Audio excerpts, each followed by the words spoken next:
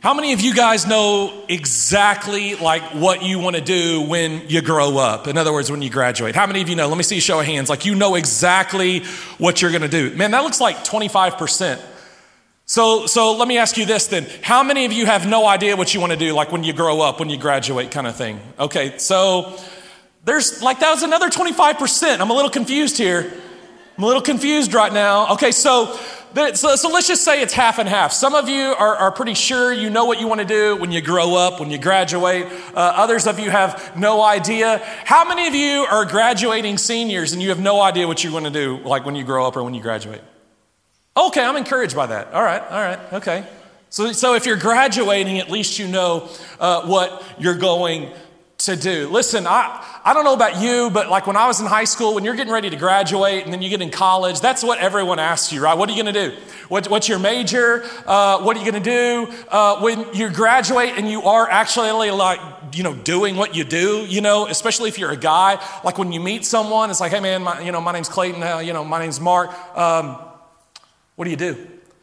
Well, I'm a pastor. I don't like to ever say what I do because it always like shuts down the conversation, And so I don't ever really like to say, what I'm like, I'm a teacher, okay, yeah, that's great. So I'm not lying when I say I'm a teacher because I do, teach. But man, you get asked over and over and over again. And it's easy, I don't know about you, but it was easy for me to stress out about what I was going to do when I grew up.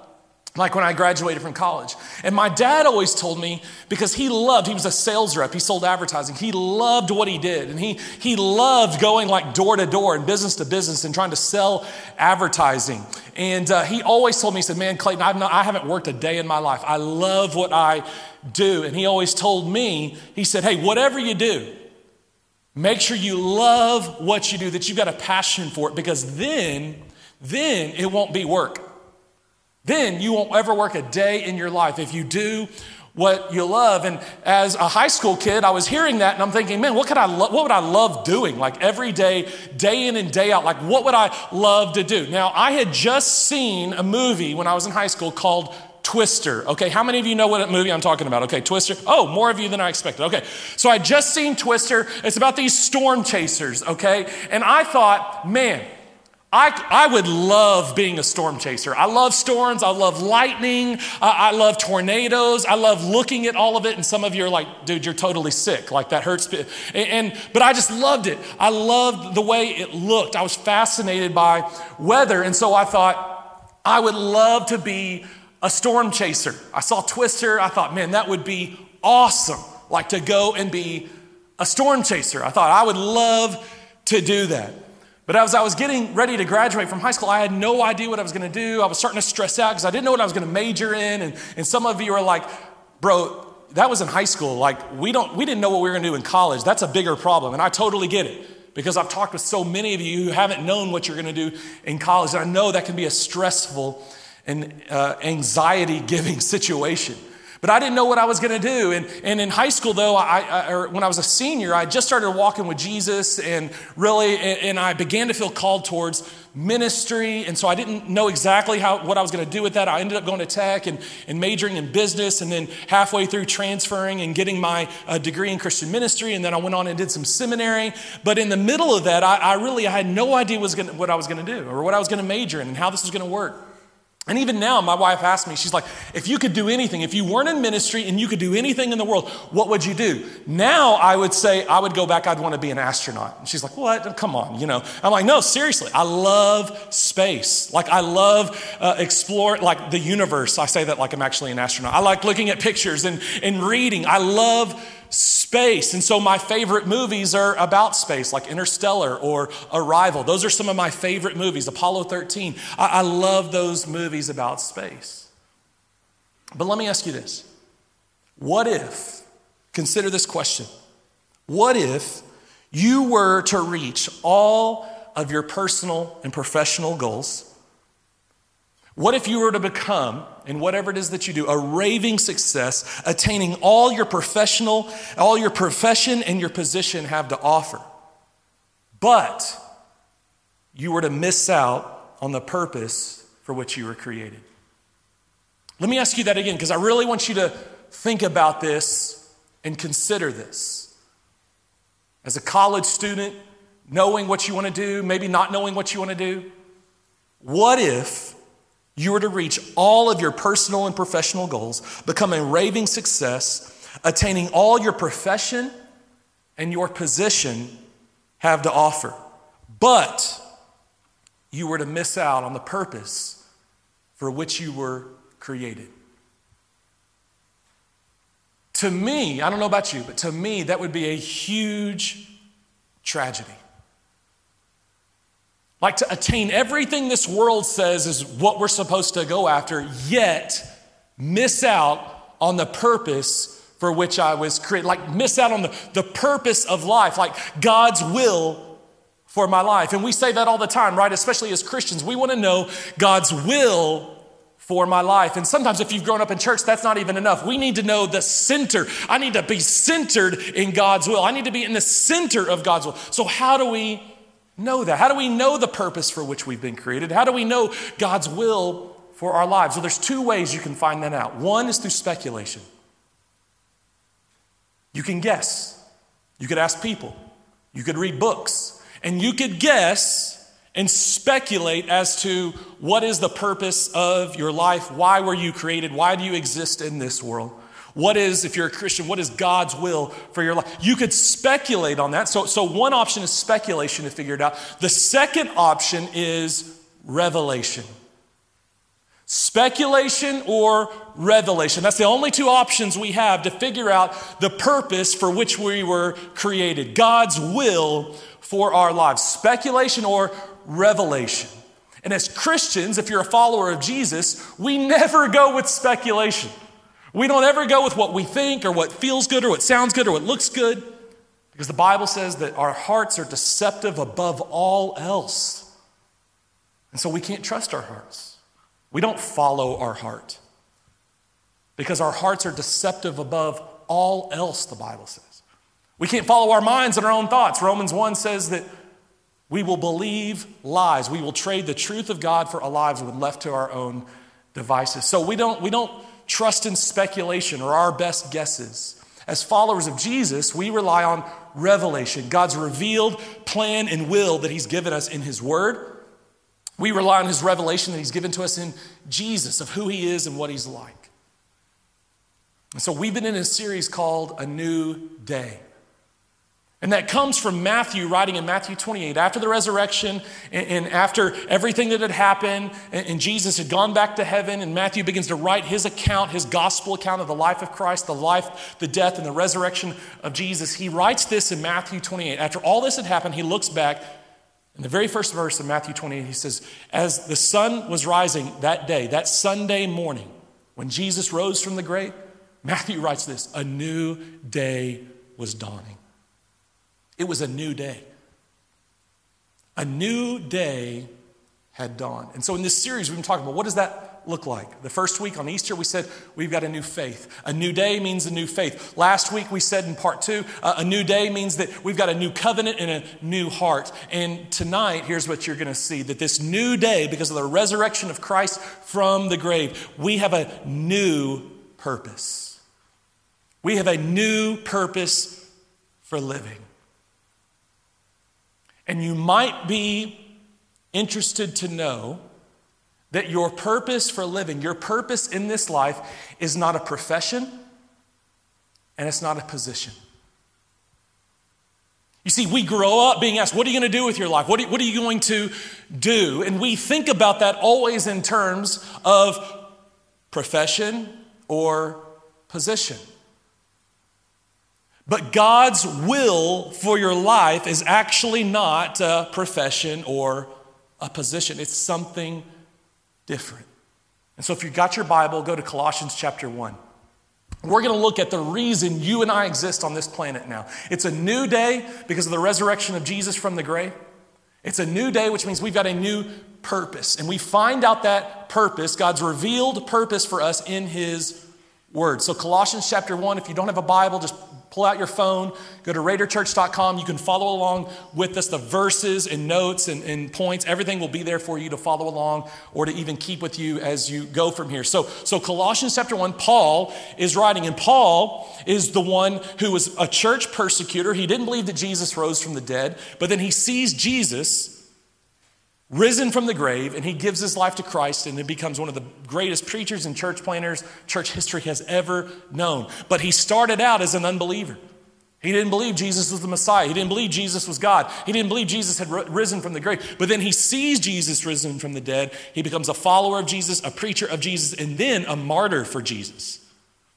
He was told, hey, quit speaking, quit preaching about Jesus. And he said, I can't help it. I've seen him risen from the dead, so I can't stop. I won't stop preaching about Jesus. And so Paul gave his life for Christ as a martyr, saying he was an eyewitness of the resurrection, much like the other disciples. And Paul, in his lifetime, wrote a lot of letters to churches, teaching them about who Jesus is, reminding them of the gospel, the good news that we have in Christ, and telling them how to do church and what it looks like to do church. And so in Colossians chapter 1, we hear from Paul about our purpose for living, about God's will for our life. Colossians chapter 1, starting in verse 15, Paul says this: Christ is the visible image of the invisible God. So Paul is saying right here from the very beginning, Jesus is God. He's God in the flesh, fully man and fully God. And we've talked about that a lot. We talked about that some over the last year of how that's possible. That he's not either or, he's both and. That he's fully man and fully God. And so Paul from the very beginning is saying Jesus is God. He's not some great teacher. He's not a great prophet. We can't think that, oh, well, we like some of what he says here, but not what he says here. He's not here to give us good advice. Jesus is God in the flesh. And so Paul says he's the visible image of the invisible God. He existed, talking about Jesus, before anything was created and is supreme over all creation. And then watch what Paul says. For through him, through Jesus, God created everything in the heavenly realm and on earth. He, Jesus, made the things we can see and the things that we can't see, such as thrones, kingdoms, rulers, and authorities in the unseen world. Then watch what Paul says here. Everything was created through him and for him. Now let's make sure, let's read that again, okay? I want you to see this. Paul says this: everything was created through him, Jesus, and for him. So everything, all that exists, was created by Jesus and exists, Paul says, for Jesus. That's the reason that you and I exist. We exist because you are a part of all things.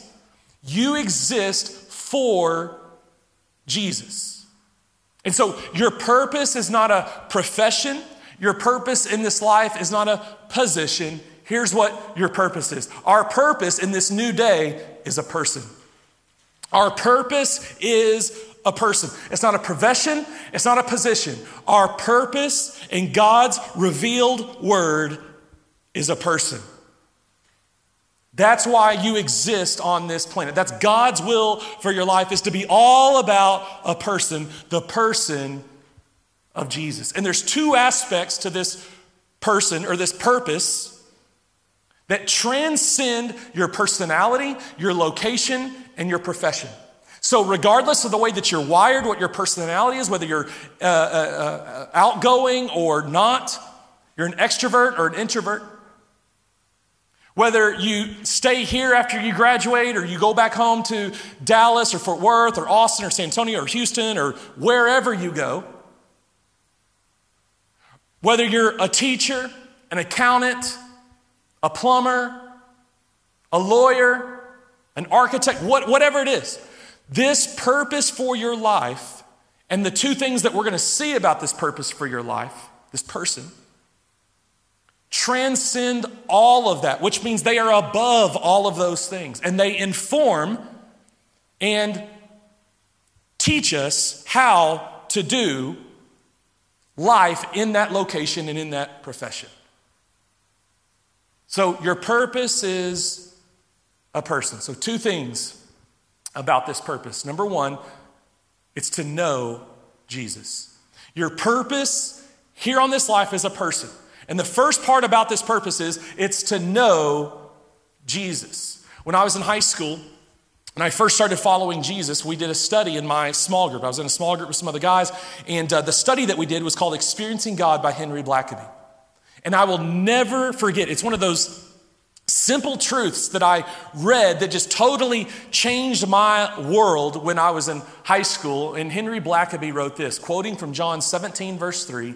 He says this, Jesus said, "Eternal life is that we might know you, God, and the Son whom you have sent." And so Henry Blackaby said this about John 17:3. He said, so life is about getting to know Jesus. That's what life is all about. Life is about getting to know Jesus. Jesus said, eternal life. So life is about knowing you, God, and Jesus Christ, whom you've sent. And so Henry Blackaby just said this. So your life is about getting to know Jesus. So you should spend your time getting to know Jesus. And I know that sounds simple, but it was world shaking for me at that time, that my life was about getting to know Jesus. And that's how I should spend my time. I should spend my time getting to know Jesus because that's the reason I exist on this planet, is to get to know Jesus. And that absolutely changed my life. And so here's what happens though when you get to know Jesus, like when you begin to know who he is and learn about who he is. Here's the response that we give as followers of Jesus as we get to know him. Here's what we turn into. We turn into worshipers.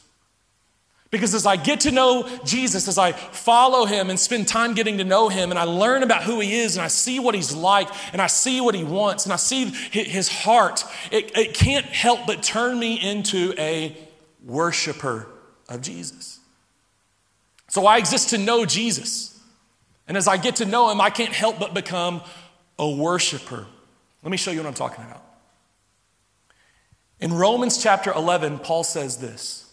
For everything, again, sounds like Colossians 1, everything comes from him, Jesus, and exists by his power. And then watch this, and is intended for his glory. All glory to him, to Jesus, forever. So Paul says everything comes from Jesus, exists by his power, and is intended for his glory. So everything, so that's you and me. We exist for the glory of Jesus. We become worshipers. And we see this all throughout the Gospels as people get to know Jesus. You might remember when Peter is fishing and they haven't caught fish all night, and then Jesus comes along and says, hey, throw your nets on the other side. And Peter's like, Jesus, you don't understand, man. We're the fishermen, like you're the carpenter. You just stay in your lane, bro, right? I mean, stay in your lane, worry about yourself, and let us keep with the fishing, okay? And Jesus says, no. Throw your nets on the other side of the boat. And Peter says, okay, because you say so, Lord, we'll do it. And so they throw their nets over and they catch all these fish. They don't know what to do with them. And Peter does this. He falls on his knees in front of Jesus. You see, he got to know Jesus. He saw who Jesus is. He saw what Jesus is like. He saw what Jesus can do. And he couldn't help but fall on his knees in worship. You might remember the woman who was known as a sinful woman.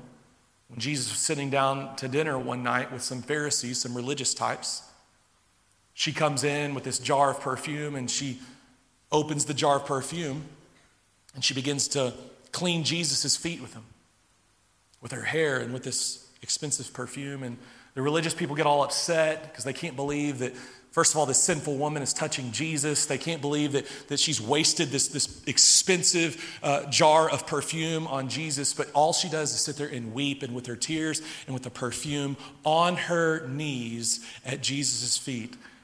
And she shows her love for him. In other words, she worships him because she is so thankful that Jesus had told her that she had been forgiven of her sin because of her faith. You see, as she got to know Jesus, and as she experienced the grace of Jesus, she couldn't help but fall on her knees and worship him and love him. In Matthew 28, after Jesus had been risen from the grave, The disciples all come together at this mountain that Jesus told them to go to. And before Jesus had ascended into heaven, it says that they all worshiped him. You see, to know Jesus is to become a worshiper. It's why you were created. It's why you exist. It's to know him, and then as a response, as you get to know him, it's to worship him. Your purpose as a person is Jesus. And the first part of that purpose is to know Jesus. And as a response, to worship him. Here's the second part of that purpose. It's this. It's to make Jesus known. Your purpose in this new day is a person. And the first part of that purpose is to know Jesus. The second part is to make Jesus known. In Matthew chapter 28, Jesus said this after being risen from the dead. He said, "All authority in heaven and on earth has been given to me." He's Lord. Jesus rose from the grave. He proved that he was God by rising from the dead. And so he says, I'm God. I am him. Me and the Father are one. The Father's in me. I'm in the Father. And so I have all authority on heaven and on earth. And so he tells his followers, it's a command really, now go and make disciples of all the nations. Literally, it's in Greek, it's ethne, all the ethnes, all the family groups on the planet. It's people groups. That's the word we use today. So Jesus says, all authority in heaven and on earth has been given to me. And he tells his disciples, now go. It's a command. It's in the command form. Now go and make disciples of all the ethnes, all the people groups on the planet. And so Jesus gives his followers a purpose and a mission to make disciples of all the nations. In Acts chapter 1, verse 8, Luke writes it like this. He says that Jesus said this before he ascended into heaven. He said, "And you will be my witnesses here in Jerusalem, Judea, Samaria, and to the ends of the earth. You will be my witnesses," Jesus says, "to the ends of the earth." And the Greek word there for witnesses is the Greek word martys, where we get the word martyr. You see what Jesus was telling them, listen, you guys as my followers are going to be my witnesses to the ends of the earth, regardless of what it costs you. Even if it costs you your life. It's going to cost you your comfort. It's going to cost you your pride. And for some of you, for many of you, Jesus was saying it's going to cost you your life. You will be my martyrs, Jesus said. You will be my martyrs. You will preach the gospel. You will be my witnesses to the ends of the earth, regardless of what it costs you.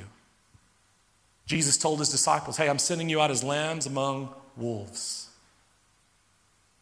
Jesus sent his followers into certain danger.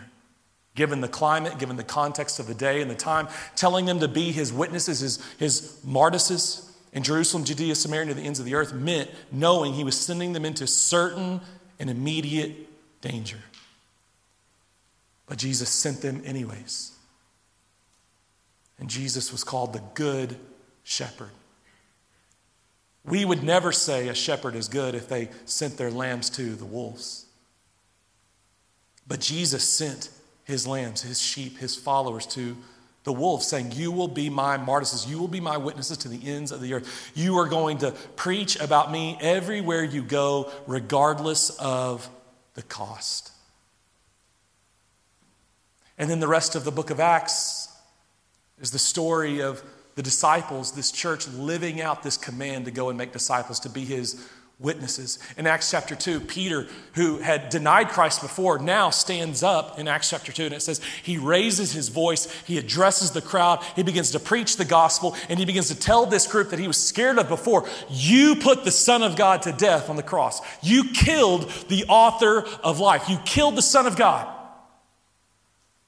And they're totally freaked out, and they're like, what do we do? And he says, repent of your sin, give your life to Jesus, and get baptized.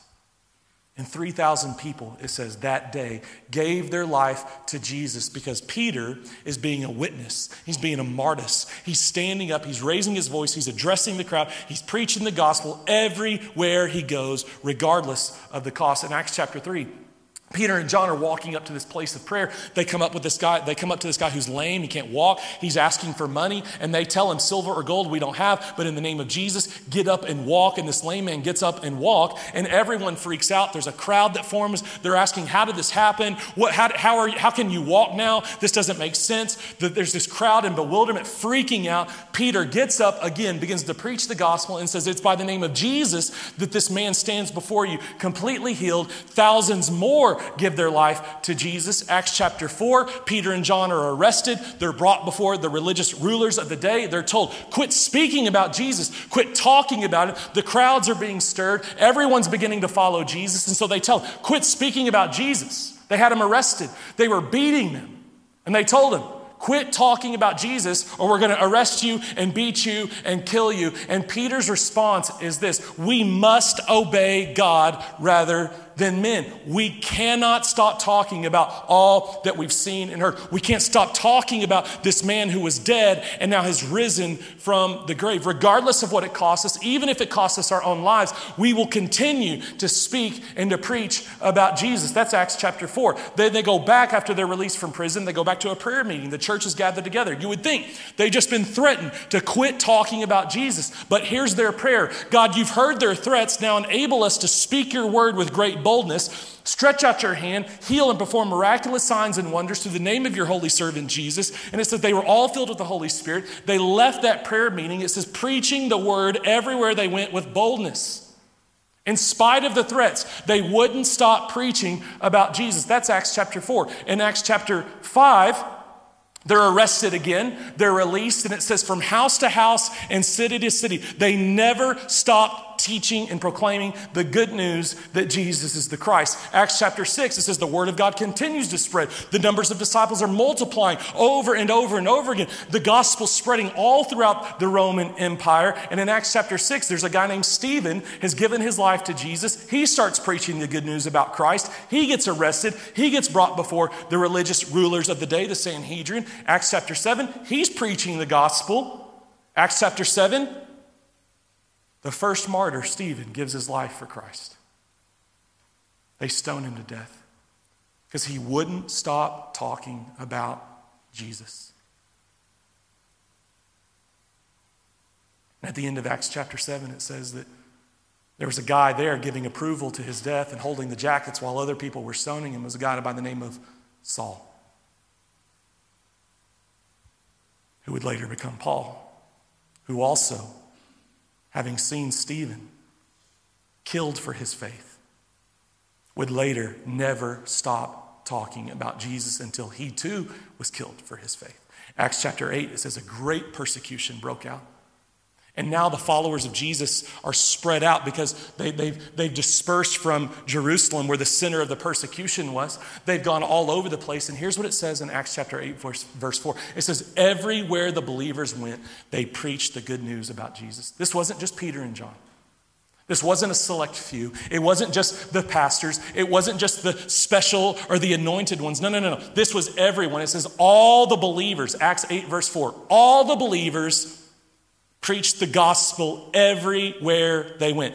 Every believer was a preacher. Every follower of Jesus was a preacher of the gospel. They preached the word everywhere they went, it says in Acts chapter 8, verse 4.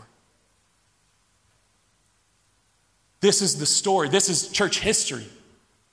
This is where we've come from.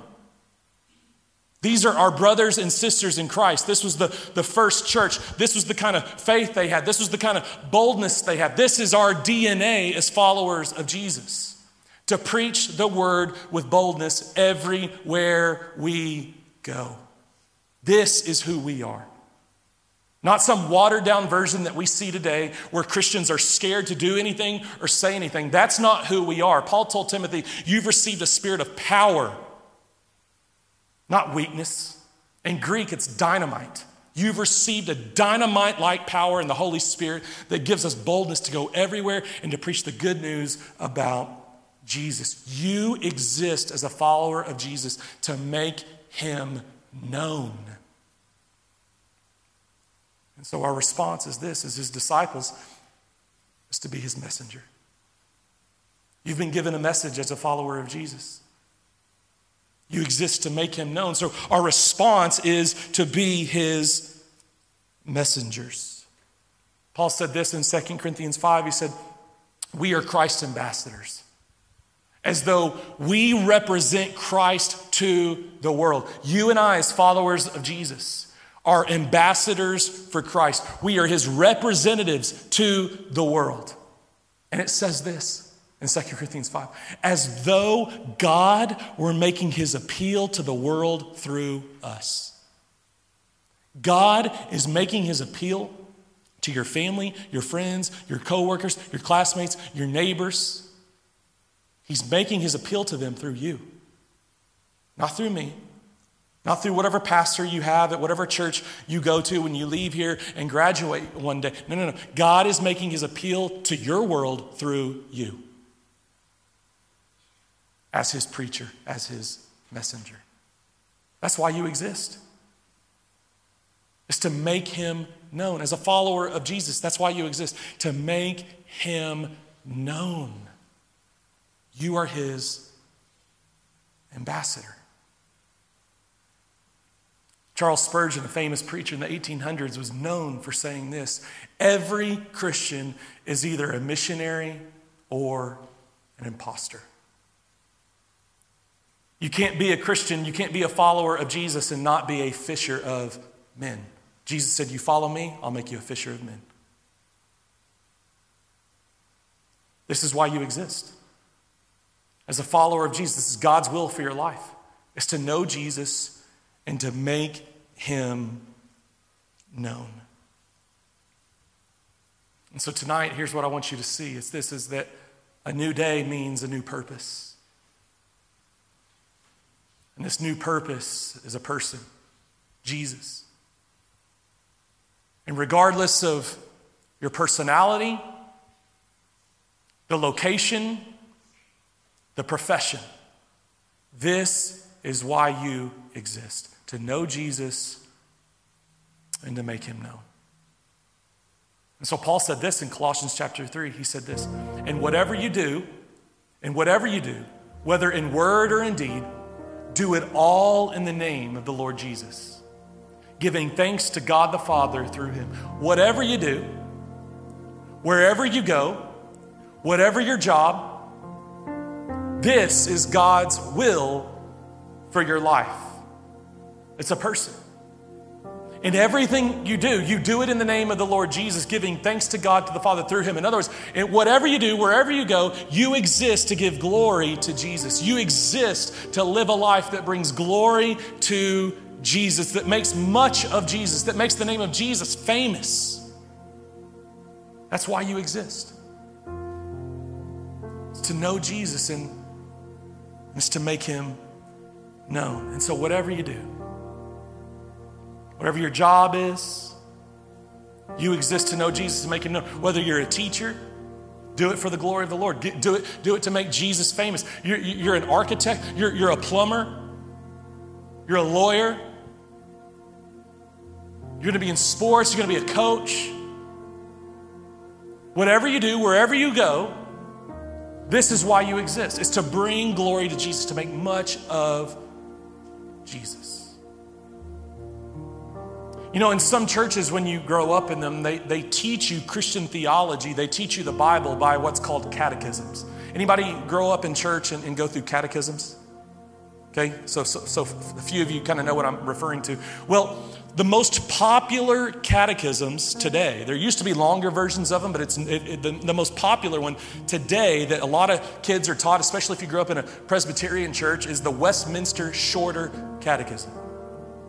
And the way they teach you Christian theology in catechisms is by asking you a question and then you respond to the answer. And so they'll teach kids, they'll teach youth, they'll teach new converts to Christianity catechisms by asking you a question and then you respond with the answer. And the most popular question in the Westminster Shorter Catechism is this: what is the chief end of man?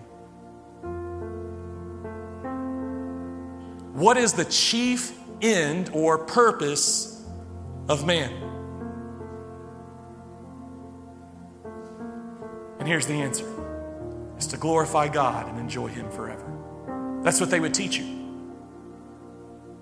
The chief end of man, the chief purpose of man, your existence, is to glorify God and enjoy Him forever. So whatever you do, wherever you go, regardless of your personality, your location, your profession, your chief purpose in life is to glorify God. It's to live for Jesus and enjoy Him forever. In other words, know Jesus and make Him known. That's why you exist. The very first sentence in Rick Warren's Purpose-Driven Life, it's one of the most sold books in the history of the world now. The very first sentence says, it's not about you. In other words, your life, it's not about you. If you want to live a purpose-driven life, a life in the center of God's will, you want to live for the reason you exist on this planet, the starting place is to know it's not about me. It's not about you. He would go on to say, life is about Jesus. It's about a person. It's not a profession.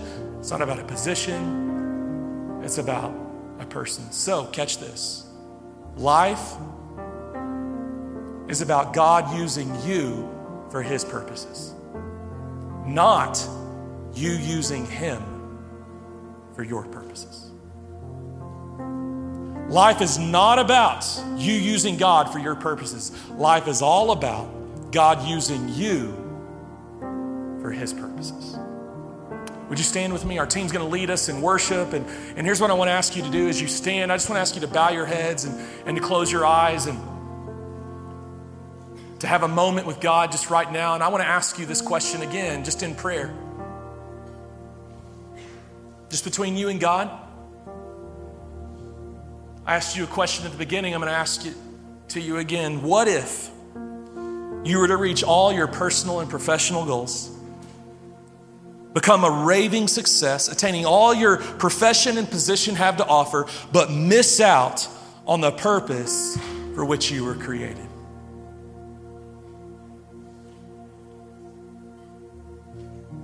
Jesus said it like this. What does it profit a man to gain the whole world and yet forfeit his soul in hell? You see, for some of you, you've been living for everything other than Jesus. You're not a follower of Jesus, and so you haven't been living for God's purpose for your life. And my guess is you might be here right now because the things that you've been pursuing, the things that you've been going after have not satisfied you. They've not fulfilled you. They've not brought you the peace and the joy that you know that you should be able to experience. And you still feel like something's missing, something's off, something's not quite right. Could it be, as the Bible says, God has placed eternity in your heart and you will never be satisfied. You will never find the fulfillment that you long for until you give your life to Jesus. Some of you have been resisting Jesus. And I want to challenge you tonight to reconsider and to give your life to Christ. Don't forfeit your soul in hell seeking after all the things of this world. The Bible says we've all sinned. We've all fallen short of God's standard of a relationship with Him to go to heaven when we die. We've broken God's law. If you break man's law, you pay man's fine. But if you break God's law, you pay God's fine. And God's fine for sin is eternity separated from Him in a place called hell. The great news tonight is that God loves you so much that He sent Jesus to die on the cross for your sin, to pay the fine for your sin. And so the Bible says you're made right with God when you believe that Jesus died for you on the cross and rose again. And you give your life to Him. Your sin's totally forgiven. You can be made right with God tonight, and you can know for sure that if you were to die, you would go to heaven. Some of you need to give your life to Jesus tonight. It's why you exist. You were designed and created to do this life for a person. His name is Jesus. And for others of you, you've made that decision to follow Jesus. But as our hearts tend to do, often they wander. They wander away from Jesus. They wander away from the person we were designed to do this life with and for. And tonight, don't forfeit a life that matters in light of eternity, to seek after things that are just going to pass away and will leave you feeling empty every single time. Your life's about a person. Your purpose is a person. And so tonight, make it your prayer, God, through your Spirit, even now in this moment, remind me that my life exists for Jesus, to know Jesus and to make him known. Holy Spirit, would you come in this moment? Fill us, God. Fill us with your Holy Spirit. That's our only hope, God. That's our only hope for all of this. To live a life that matters in light of eternity, to live the life that we were designed to live for the purpose we were designed to live it for. The only way that's going to happen is if you fill us with your Holy Spirit right now, draw us back to yourself and the purpose that we were designed to live this life for. Holy Spirit, come and grow our affection, our worship, and our desire to be a messenger of Jesus.